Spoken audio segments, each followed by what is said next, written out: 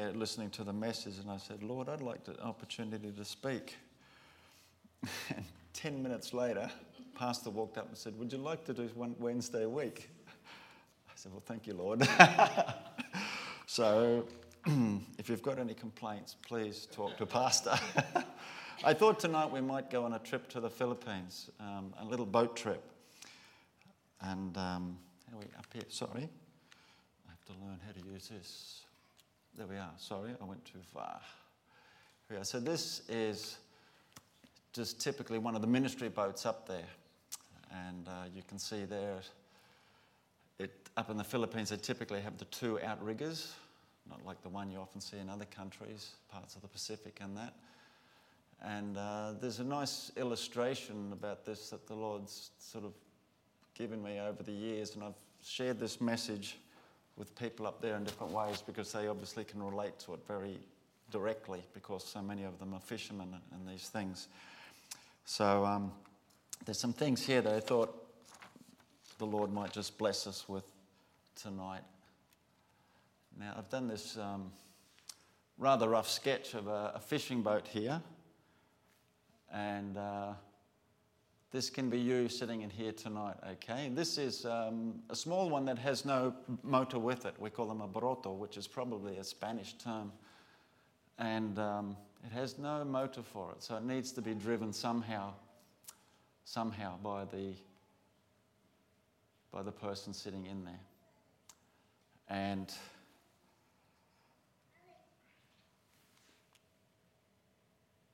so first of all, each part of this picture represents something that we can consider apply in our Christian life. The ocean, in general in Scripture, the ocean and the seas are seen as humanity in the world.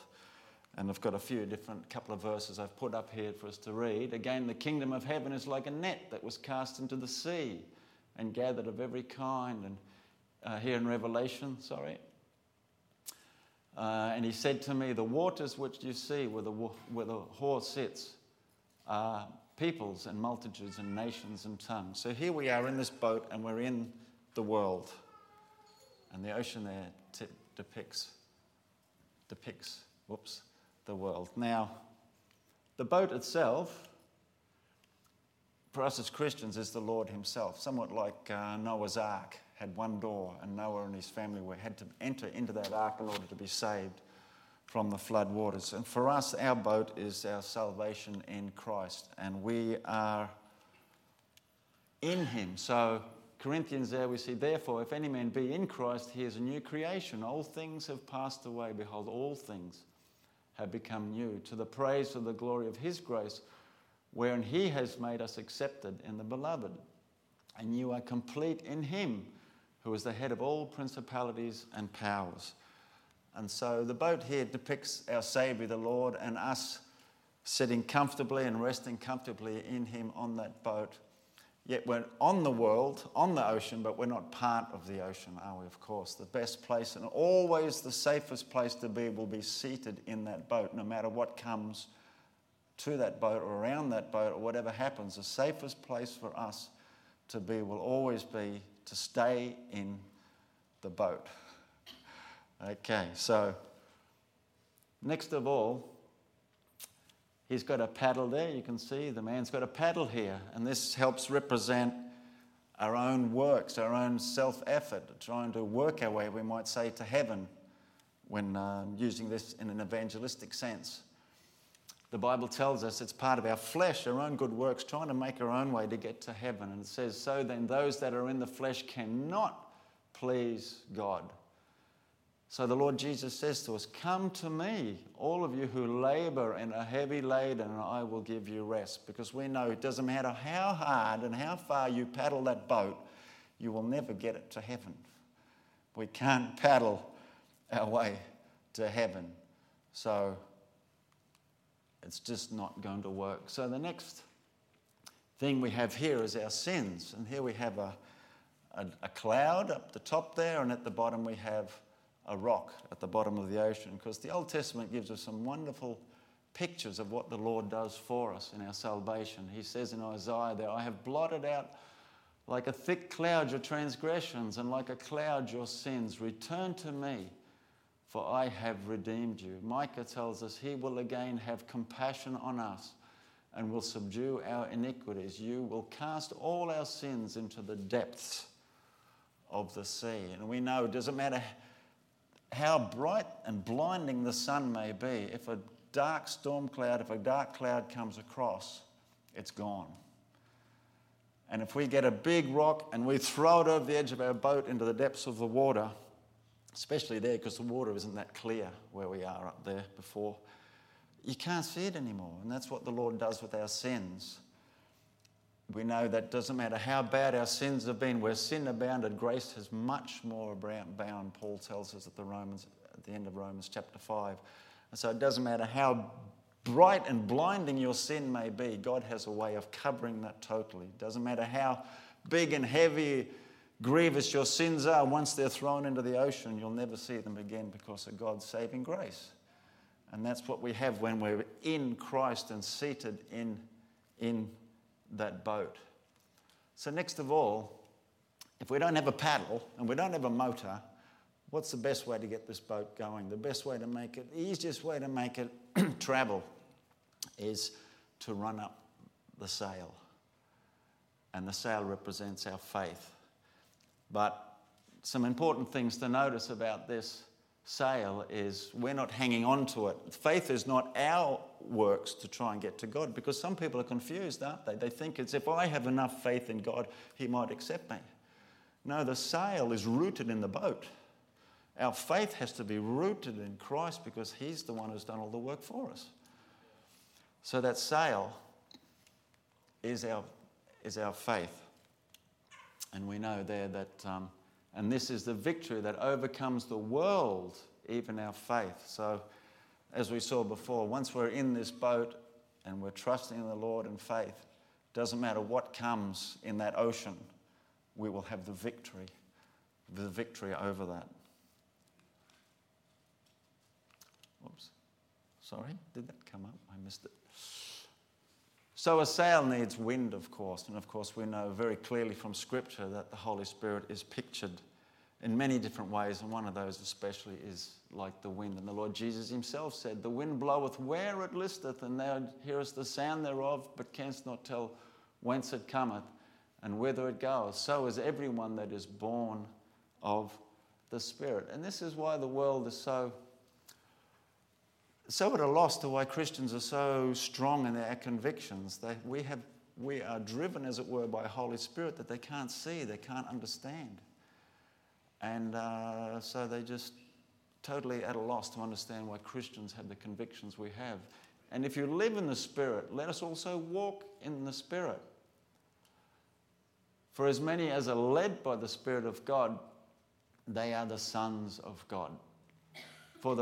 And 2 Peter, of course, tells us, for the prophecy came not in old time by the will of man, but holy men of God spake as they were moved by the Holy Spirit.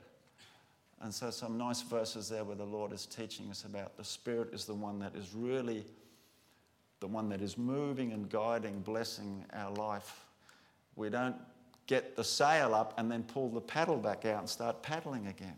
No, the best thing to do is, because it's hard and laborious and grievous, is to throw it away, especially in a hot, steamy climate like the Philippines, and put the sail up. And the wonderful thing with the wind is what? Especially as Christians, it's always blowing. Doesn't matter what situation we're in, the wind will always be blowing. The Holy Spirit is always there, available, freely available for us as Christians to keep our life walking and moving and living and being blessed with him. We don't have to go around looking for him. He's just a prayer away, as we so often say. So the wind, we can say, we put the sail up, but it is the wind that gives the power to the sail. We put our faith up in the Lord, but we always must acknowledge and remember it's the Holy Spirit is the one that must be working behind that. It's not up to me now to be clever, as it were, but just always humbly rely on that Holy Spirit to be the one that is motivating everything in our life and moving us. So the little boats also have a rudder. And of course, for us in our Christian life, it's nice to have a rudder. We need a Bible, don't we? We don't become a Christian and then that's it. We make it up ourselves. God has given us the Bible, which in so many ways is, of course, a light to our path and that, but it's also like a rudder to our boat. And again, the rudder is not just floating in our hand here. It's bolted to the boat. And though the Lord has given us a rudder in our hands, we still acknowledge that it has to be rooted in Him. He is the one who laid down the rules for this book. He's the one who sets the rules, the precepts for how it's to be understood and applied. And it's not like the cults or other groups or people who use the Bible willy-nilly as they will, along with their other ideas and opinions and writings and that. No, this Bible is purely has to remain in the hands of the Lord, that we can, appropriate through faith, through the work of the Spirit, is to teach us and open these pages to us so we can really live with them and apply with them in our lives. So we need a rudder, and if we throw this Bible away, set that Bible, this is of course what happens with cults and all these other groups. They've annulled the effect of the Bible by introducing other authorities and things. And as Paul says, they wrest the Scriptures to their own destruction. And I can't help but make a comment here tonight. We have a government that is rudderless.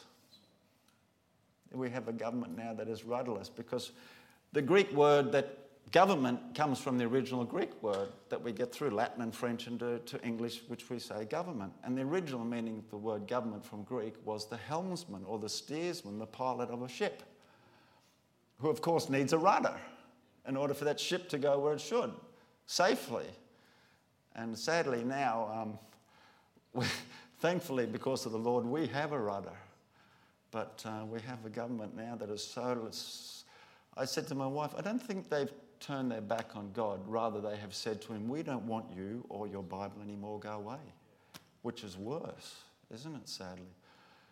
And Mao Zedong in China, the great, founder and father of the revolutionary communist government in China, was called the great helmsman. But Christians wisely noted, but he had no pilot. He had no pilot. And as a result, countless millions of people in that country have perished through his terrible policies because he had no pilot and he had no clear rudder. Thank the Lord we have a clear rudder. And all Scripture is given by inspiration of God and is profitable for doctrine, for reproof, correction, instruction in righteousness, that the man of God may be perfect, thoroughly furnished unto all good works. So thank the Lord for our rudder. So next of all here, trials and temptations. We know that the ocean in the world, Paul and many have said that we would have trials and temptations. Peter, that the trial of your faith, being much more precious than gold that perishes, though it be tried with fire, may be found unto praise and honour and glory at the appearing of Jesus Christ. And again, whatever trials or temptations or problems come in our life, tribulations, the safest place to be is always stay in the boat instead of looking for other options to escape from a trial or temptation that the Lord has permitted in His wisdom to come our way. And maybe it's come because of something we're doing wrong, but we stay in the boat and Lord, help me to get right again. We don't jump out. Because we know people personally in the Philippines who did that and drowned. Situations where they're in trouble in their boats. They got out of their boats rather than staying in their boats and being patient and waiting for other boats to come and try and help them. They got out of their boat to swim to other islands, drowned. So the best place to stay is always to stay in the boat. Next of all, down here, every boat needs an anchor, and of course, down here we have an anchor, and the Bible is very clear about who our anchor is, isn't it? Which hope we have as an anchor of the soul, both sure and steadfast, and which entereth into that within the veil, of course, talking about the Lord Jesus, how through His work and salvation He's now planted His seated at the right hand of God. He is the anchor of our soul. And having therefore, brethren, boldness to enter into the holiest by the blood of Jesus, by a new and living way, which he has consecrated for us through the veil, that is to say, his flesh. So we have an anchor that doesn't matter how big those waves and those trials will be and attacks on our boat, we have an anchor that can never be moved. And that is something that when we're going through the hardest trials, we have to remember. But Lord, I have an anchor that cannot be moved. And I have to rely on that. It's not for me to pull the anchor up and try and find another place to go and shelter. It's for me to stay in the boat, hang on to that anchor, keep a firm hand on the rudder. So whatever attacks are coming against my boat, Lord, you are there, because you are a boat and an anchor that can never be defeated by this world or whatever trials and tribulations come my way. And then with this, what else have we got here? Okay, here on the outriggers, the katig, we call these, the two katig, with the eagle, both have two, don't they? The boat has the two. And of course it helps to keep the boat stable because they're quite long and narrow and they would quite easily tip over. And they do in a really nasty sea, they tip anyway. But they have the two, and they call that killing, to steady this. And it keeps the boat from flipping and sinking and that. And the eagle, of course, has two wings. And some years ago now, I read a wonderful book by Hannah Whittle-Smith, and she spoke about the eagle having two wings. It didn't have one wing, it had two wings to rest on the wind, and they were like trust and obey, she said. As Christians, when we rest in the Lord and let his spirit, like the wind for the eagle, be the one that just flies us along effortlessly instead of flapping and paddling and sweating it out, just like the eagle with his two wings, trust and obey, and it helps us just to rest in the Lord and let his spirit be the one then to move our life. And as we know, it's much easier to go with the wind than against it, which is what eagles do very well. Just gliding with the wind, and it looks so effortless and so peaceful. And that's what it's like for us too. Even we can have a bad trial. And she said in her book, she said, we can thank the Lord for any trial that causes us to use our wings and rest in him and just trust and obey. And of course, they must go hand in hand. I can't say, I trust you, Lord, but I won't obey. Or obey you, Lord, but I don't want to trust you. It has to go together as a package, doesn't it? The same with this boat. We need both. We need the trust and obey to keep our life in the boat with the Lord steady. Or else if we don't, it's going to get pretty rough to our own fault. So we need to keep the outriggers in good order, trusting and obeying, so that the Lord, our ride with the Lord, will be really pleasing to him, we might say. So, but those that wait on the Lord shall renew their strength. They shall mount up with wings like eagles. They shall run and not be weary. They shall walk and not faint. Trust in the Lord with all your heart and lean not on your own understanding. In all your ways acknowledge him, and he shall direct your paths. Getting there. Evangelism. We have the net over here. And of course, again, the net working with the boat, evangelism and ministry. It's interesting too that usually these boats in the Philippines, the bit slightly larger ones, they have 2 or 3 men working together as a team to work the net. It's not a one-man show. And so the net is partly a picture, of course, of church ministry working together as an outreach and a blessing to the community. And it's interesting pictures in the Bible we see too about Jesus walking by the Sea of Galilee, saw 2 brothers, Simon called Peter and Andrew his brother, casting a net into the sea, for they were fishermen. So Peter was casting a net into the ocean, fishing.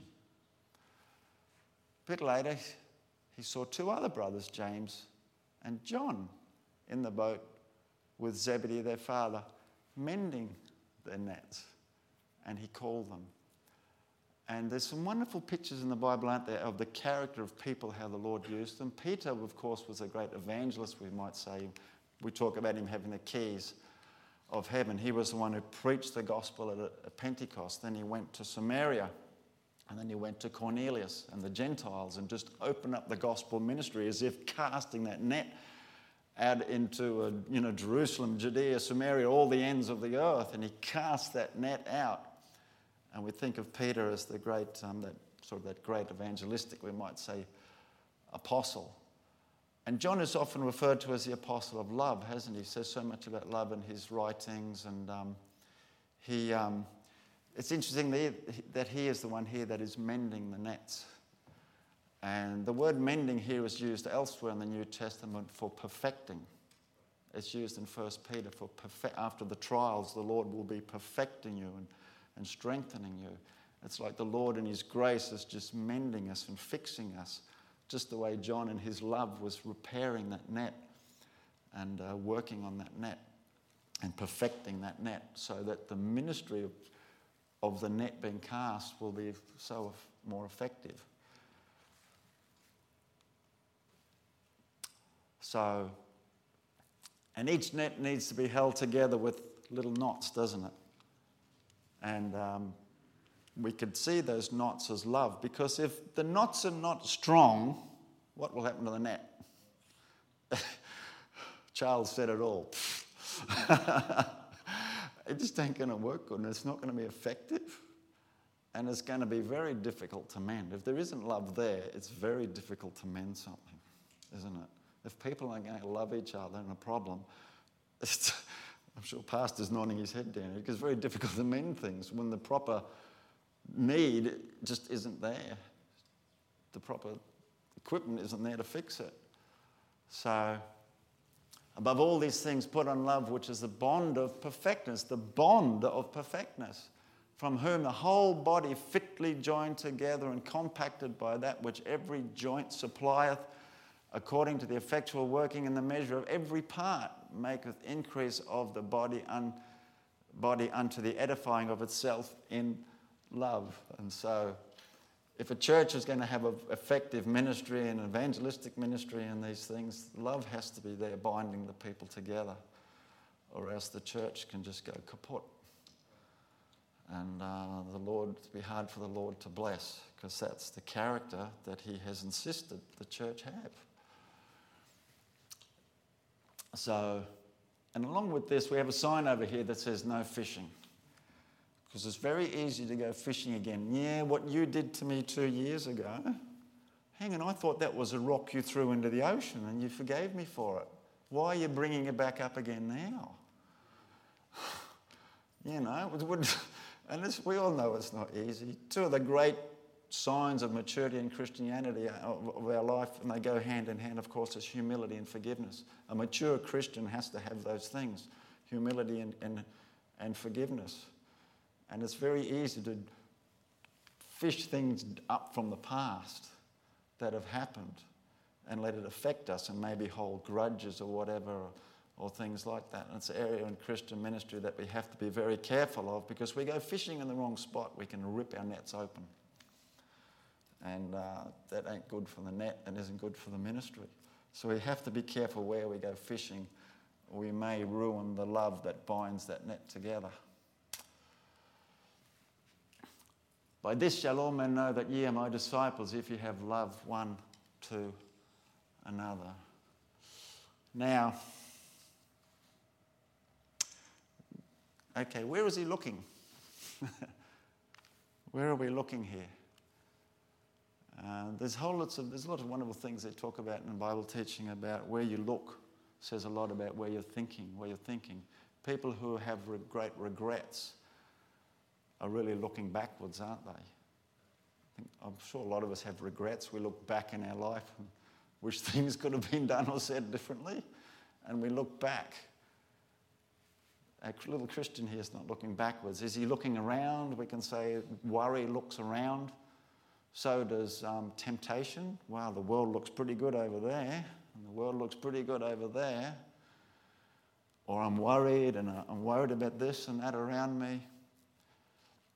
Or he's looking down in sorrow, just looking down in sorrow and defeat and just lostness, loneliness. No, our man here is looking forward.